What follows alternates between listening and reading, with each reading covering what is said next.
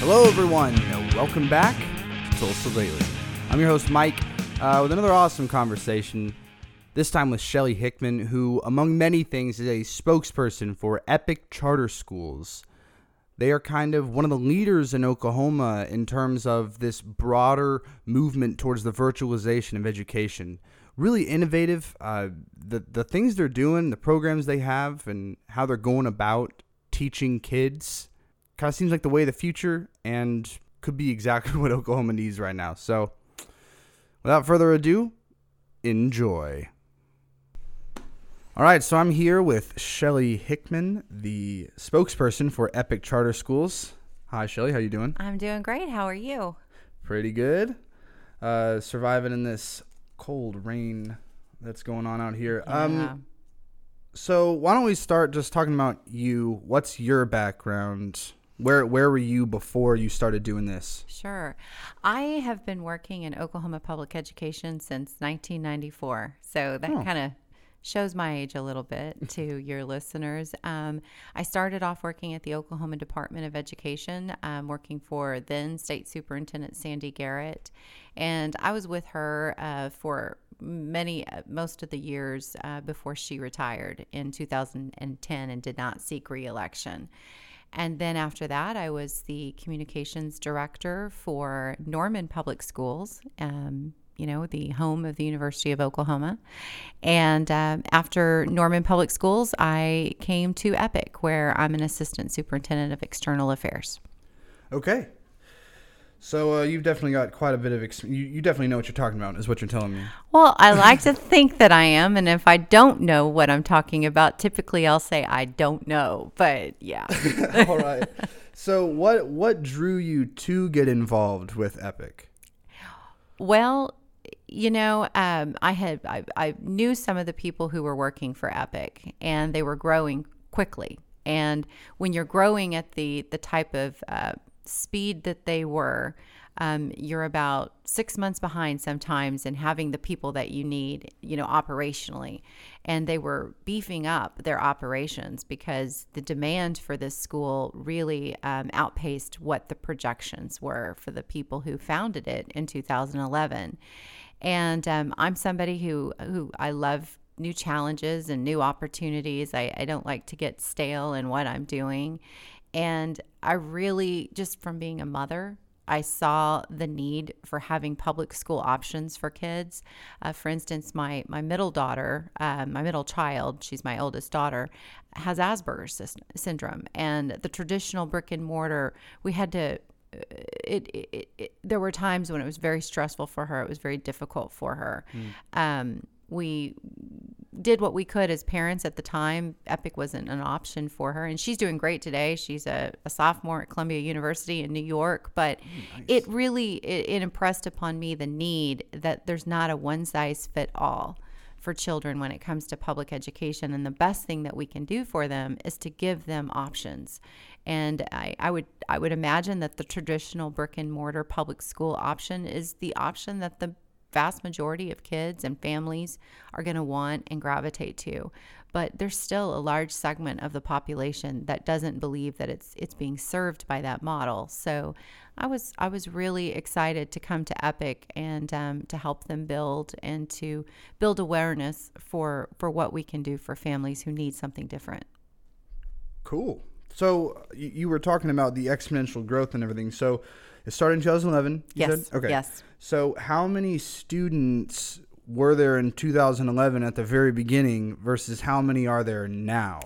Well, when they started in 2011, they had around, it was just under 1,000 students, I believe. I wasn't with them at the time, but I believe it was around 1,000 students that first year. Over the course of the year, people enrolling. Now we have over 22,000. As of right now, when I'm talking to you, it's really? Over 22,000 students, which makes us it's amazing to me. We're the 5th largest public school system in Oklahoma now. Wow. Yeah. So that explains, because you guys have also been getting some pretty decent funding too from that. Well, I mean, if you're reading the headlines, you would think so. But this, I don't know if this might be too in the weeds for your listeners, but I'll explain Nothing's it real too in the quickly. weeds. You talk about whatever you want. Okay. So schools are initially funded at the beginning of their school year. And if you're a traditional brick and mortar, your initial funding is based upon the highest of the last 3 years of enrollment. That's how the state decides we're going to give you this money starting in August. All right. For charter schools, it's how many kids were enrolled at your school as of August 1st. And for us, we always start after Labor Day. So our enrollment on August 1st is lower than it's going to be the beginning of our school year. So then what the state does is every December, over the course of that first semester of school, it's taking in information from schools. So by December, it knows how many students you have. And they give you what they call a midterm adjustment. And so they adjust your state funding based upon how many kids you have that have been confirmed. So I know there was a Tulsa World article this week that indicated that we were getting $38 million more. But really, it's the state catching up to our enrollment. It's not like it's more funding. It's the state funding that we should have had. It's not like you grease some palms down in the Capitol. And so, it's not like a windfall. It's the amount of funding that you should get based upon the students you have. And so, and one thing I like to tell people is even though you see that headline, because we only receive state funding, we don't receive any local funding. We're still, our per pupil funding is about dead last in the state. So it looks like, based upon the headlines, and they wrote it correctly, but I could see why readers and Tulsans might think we're awash in funding, and that's not the case. We were almost dead last in the state, but the state was just catching up, if you will, to how much we should receive based upon the number of students we have. Okay, so technically, you were saying per person, you're pretty underfunded. Now, according to kind of what we hear and everything about teacher pay and stuff like that, per student funding is directly correlated to how much the teachers. I feel like I keep getting that sense. So, how are your teachers paid? Well, our teachers are paid the highest in the state and the region. Our average teacher salary is about $63,000. Wow. And our average teacher has a roster of about 30 students. Our model allows us to direct more funding straight into instruction. We still have, I know a lot of people say, yeah, but you don't run buses and you don't have child nutrition and you don't have some of the things that you have to pay for that a traditional school has to pay for. But our expenses for our model are unique to our model. For instance, we spend almost $400,000 a month just in mileage because we pay our teachers mileage to travel to their students. We provide Wi-Fi and all of our students and our teachers. We pay for digital curriculum. We're not paying for textbooks, but we're paying for digital curriculum. So we have a lot of operational expenses. They're just different kinds of expenses because we're a different kind of school. So it's not just like, it's not just like me doing this show from this is online. It doesn't cost anything. Absolutely. I don't have a radio studio. That's right. You've got all this equipment that you had to invest in. And absolutely. No, but, all right. So you kind of mentioned the word curriculum. I was curious, how does your curriculum differ from, do you have a little bit more freedom being a charter school? Well, yes and no. What we do provide our parents a menu of digital curriculum that they can choose from. When a student first enrolls with us, we do a multiple intelligence test on them, and then we test them where they are academically. And that multiple intelligence test gives us kind of an idea of maybe among our digital curriculum what might work better for a student. But it's still up to the parent to choose. But all of our curriculum is aligned with the academic state standards, and we are obliged by law to teach to those standards because that's what our students are assessed on. They take the same state exams in the spring that other public school students take. So it's in our interest, it's in the kids' interest, it's in everyone's interest for the curriculum to be aligned to those standards because that's what they're expected to learn and master. So there's a lot of flexibility in the digital curriculum that you can choose. Maybe some is more visual oriented, some is maybe more text oriented. We try to pair the curriculum with the child's multiple intelligence testing, but again, it's ultimately up to the parent, but it's all aligned to the state standards. So you're saying that the goal with how you go about it is to sort of individualize education. Absolutely. Rather than, because I feel like that's sort of one of the problems. You know, that's why you hear complaints about huge class sizes and just stuff like that, is that, you know, kids aren't getting what they personally need. They're just kind of getting a, you know. Well, there's like an old saying, and those of us who've been in public education a long time, that because of the traditional model, you're teaching to the middle. You're teaching to that average student. You're not necessarily able, maybe because of class size and resources and time, to remediate the students who are below, who need more support. And then on the other end of the spectrum, the student who, you know, is advanced and finishes everything you need in 5 minutes and is just sitting there twiddling their thumbs and is not able to move forward. We're not necessarily in a traditional setting. You're maybe not addressing their needs as well. So yes, our model, we definitely, I think that's what's appealing to a lot of people, is it's customized. For some students, they need to move slower. I mean, we have some parents who come to us and say, we want you to set the pacing for our child over, say, a 10-month period versus a 9-month, because we know he or she needs a little bit extra. And then we've got some students who are already completing their second semester of work in high school because want to have an accelerated pace. And we've had students who graduate, they may be a sophomore in years, but because they're able to move at their own pace, they graduate couple of years early and go on to college or community college or so forth. So yes, I mean, that's a big appeal to our model, is that being able to customize it based upon your needs. Now, I've also kind of heard a lot of complaints from teachers that they feel like they don't have as much control as they would like to in how they would teach the curriculum. And so whenever you're dealing with a little bit more of an individualized basis, does that mean that the teachers kind of have a little more say in how they want to? Yes. I mean, our teachers are, you know, kind of the way the model works is a teacher is paired with a student, and he or she teaches across grade level and across content areas. So, you know, a teacher may be teaching everything from a third grader to maybe a freshman in high school. I mean, it just varies.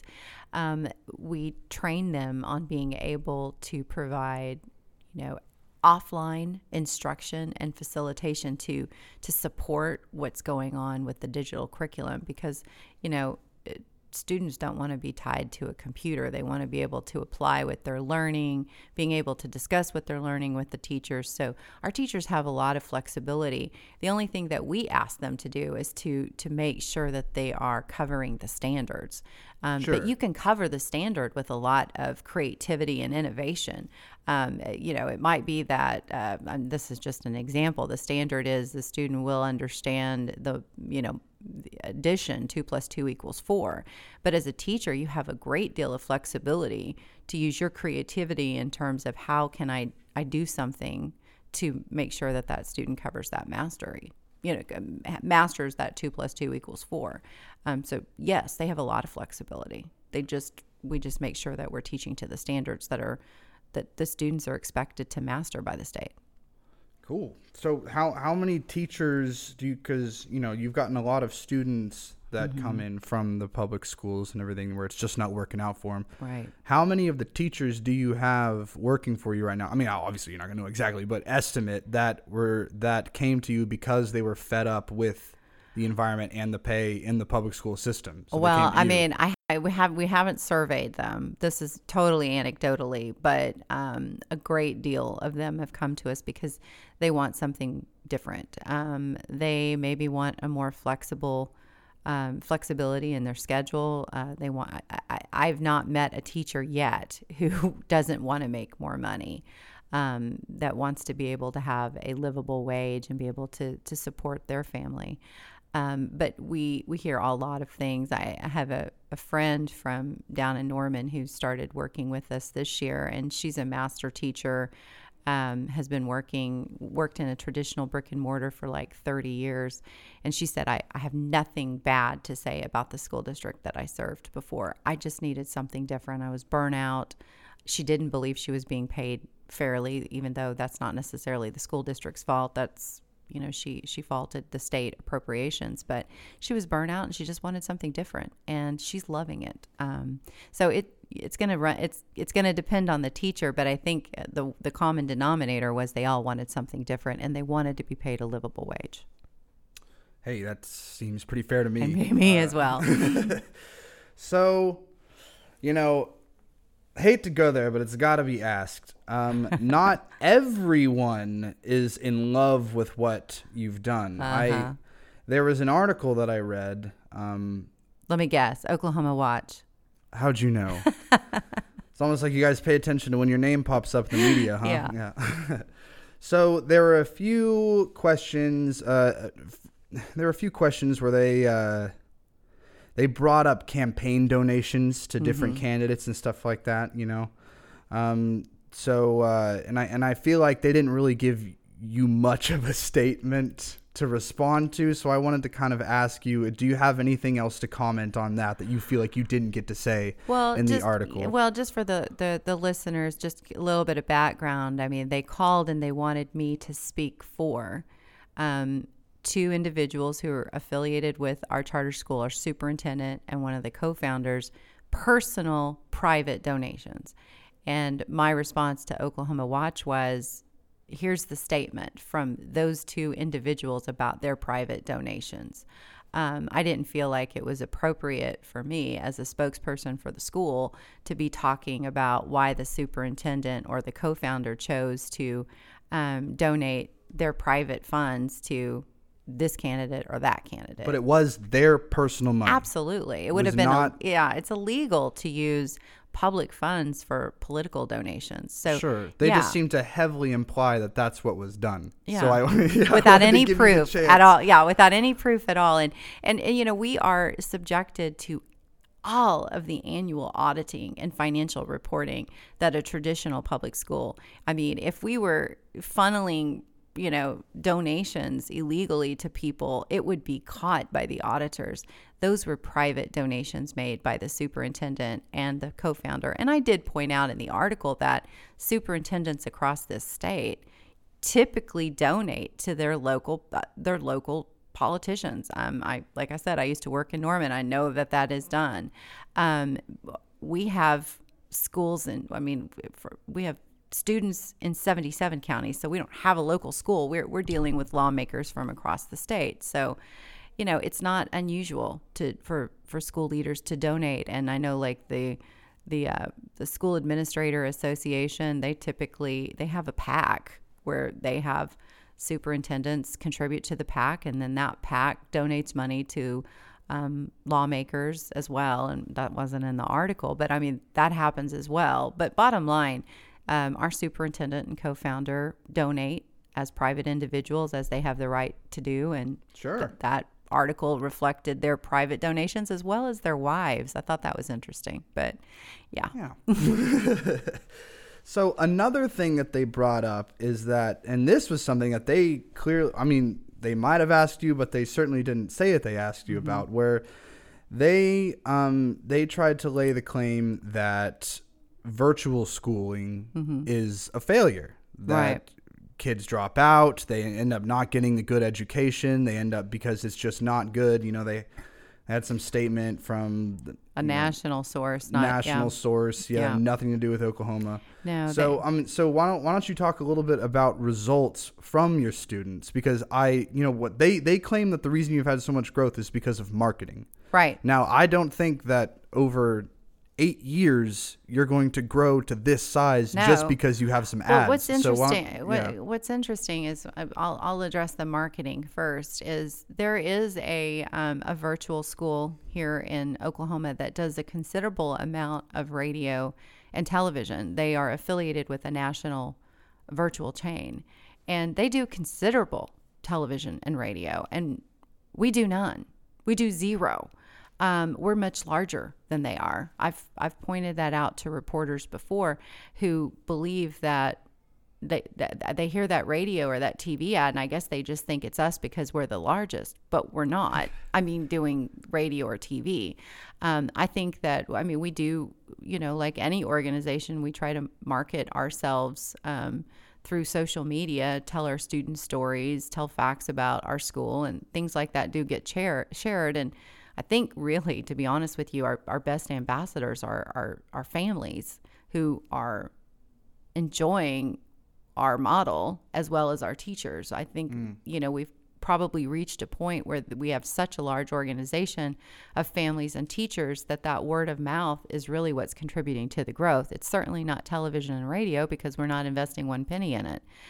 In terms of academic results, our ACT score for 2018 is above the state average. And I'll be honest with you, what we typically get docked on is our graduation rate. Okay. Because our graduation rate is somewhere around 40%. Okay. But here's the deal. That 40% is based upon a calculation that doesn't really favor any type of a virtual school. It means that 40% of, well, let me back up. It's based upon a rate that if you start your freshman year, 4 years later, your senior year, you graduate. And that is what the rate reflects. It doesn't reflect if you took an extra semester or an extra year. It just means if you started in your freshman year and you ended in your senior year, we're going to count that for your graduation rate if you're a school. But any student that falls outside of that and still earns a diploma, they count against you. Well, at Epic, about half of the students who are coming to us in the high school grades are already off of that cohort. So the very first day we start serving them, they count against our graduation rate. Huh. Yeah. So it's kind of like, so basically they've been struggling in traditional public schools, so they come to you, right? And then you get punished with the numbers for them coming to you. And get this, more and more school districts are referring their students to us. They're dumping them off on you. Well, I'm not going to say that, but I'm going to say that they realize that we accept enrollment year round. We turn no student away. And we don't really focus on that graduation rate. We focus on getting them across the finish line and earning their diploma. For some students who are coming to us 2 years behind, and they count against our graduation rate from the day one, we just focus on getting them across the line. And just this past June, we awarded 1,400 students a high school diploma.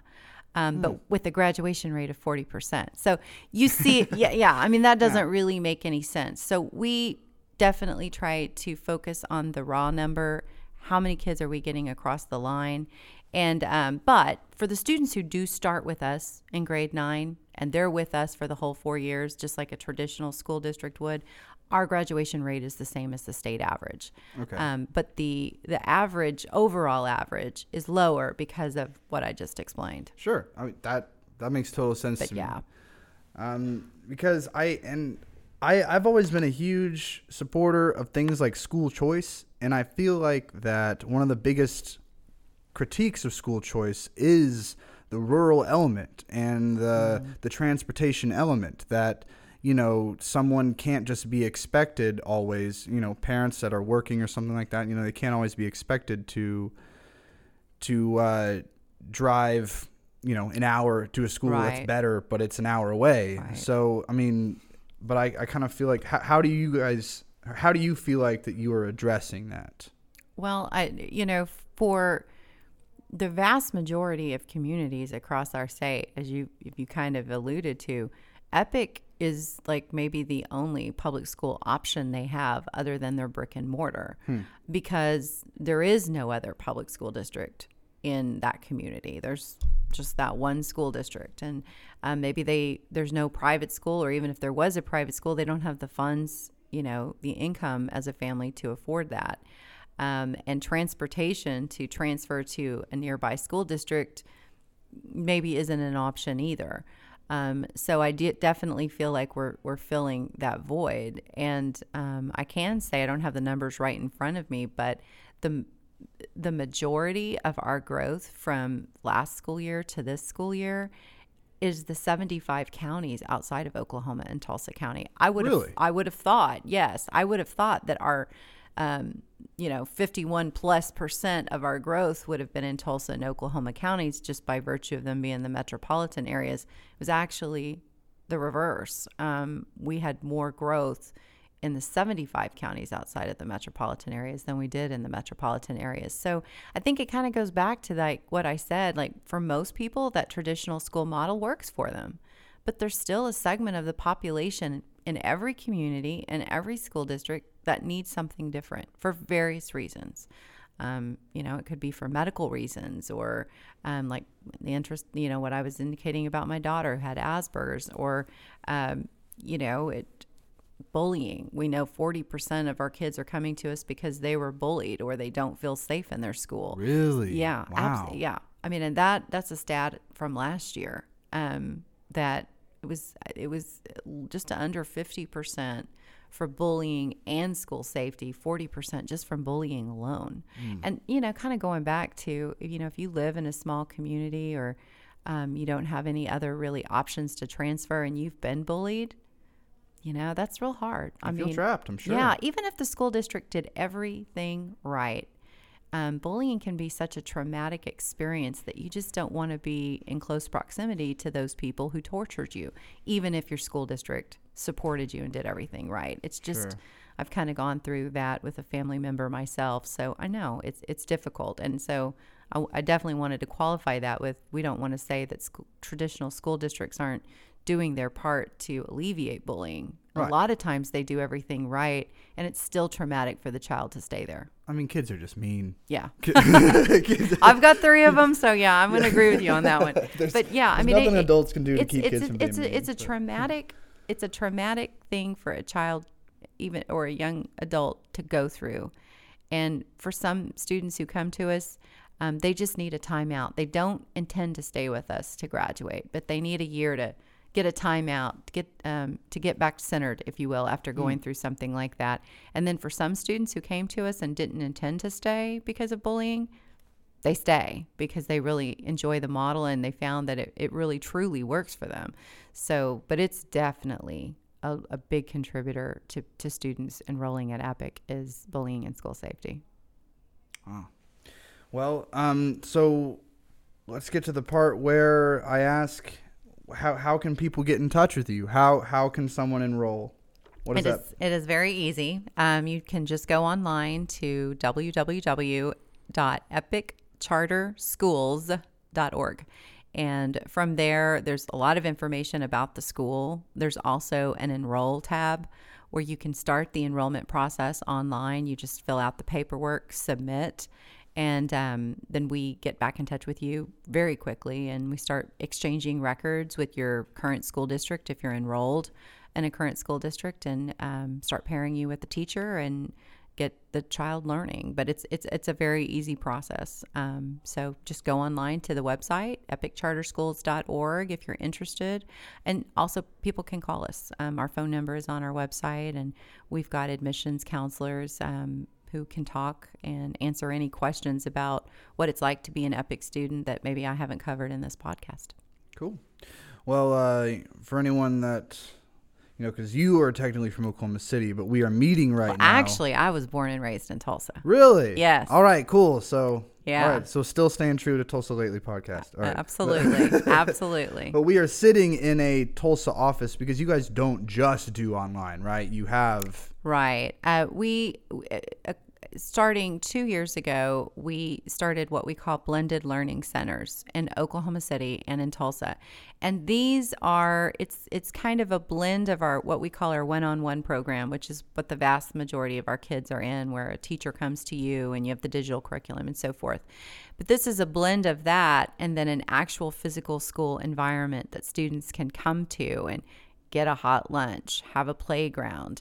We configure it a little bit differently, where there might be multiple grades, like, first and second in one classroom with the teacher who is still doing that customized, individualized learning with a student, but just in a classroom environment. But they still have their laptops and digital curriculum, and then there's just a teacher right there in the classroom all day long with them, facilitating learning. And that's been appealing to parents who perhaps are two working parents, and they have and I forgot to say, these blended learning centers cover pre-K through sixth grade, so it's elementary. But it's there are some parents who have elementary school age kids where both parents work and they want EPIC, but they can't leave their child home alone, and maybe they don't have a sitter or a family member who can be with them to make sure that learning is happening. So the blended learning centers kind of fill that void. And so we have one here in Tulsa off of 41st Street. And then in Oklahoma City, we have two. And we plan to expand as there is a need to expand. You know, I just really loved this conversation. Well, you good. guys really seem like you are doing some real good for the Oklahoma education We'd system. like to think so. We definitely would like to think so. Yeah, I mean, this is the hot button topic for every politician that runs for anything. For half the articles written by anyone. Education is what Oklahomans need, and I feel like you guys are doing an awesome job addressing all those problems. Thank you. And and we, a lot of people like to pit our model against a traditional brick and mortar model and make it look like we're out to get them, and that's just far from the truth. We just feel like there's a void. That there is not a one size fits all, and kids need options, families need options, and we're there as a quality public school option for a family that needs something different. So we hope we're making a difference. I think the enrollment shows that there's a lot of families out there who want something different. Yeah. But we are with our brick and mortar colleagues in that the education needs to remain a focal point for this state, because we believe that education is the key for the state progressing. Wow. Can't really top that. So thank you very much for talking to me. Absolutely. This was fun. All right. And that wraps it up for this episode of Tulsa Lately. Once again, that is epiccharterschools.org. If you want to enroll a kid or try to get a job or something. Or you could look up on Facebook, Epic Charter Schools. So I'm still coordinating with Blake Ewing about sitting down and talking to him about being a local business owner and councilman and everything. But if you or anyone you know does something really interesting or contributes to the community in some way, I would love to talk to you. You can just email me at tulsalately@gmail.com. You can find my RSS feed on the website, tulsalately.com, and as well as just in any of the episode posts. I always post it so you can pop that into whatever podcast app you listen to. But I am already on iTunes. All the new episodes automatically go up on iTunes, SoundCloud, Tulsa Lately. I guess that's it. So I'll see y'all around.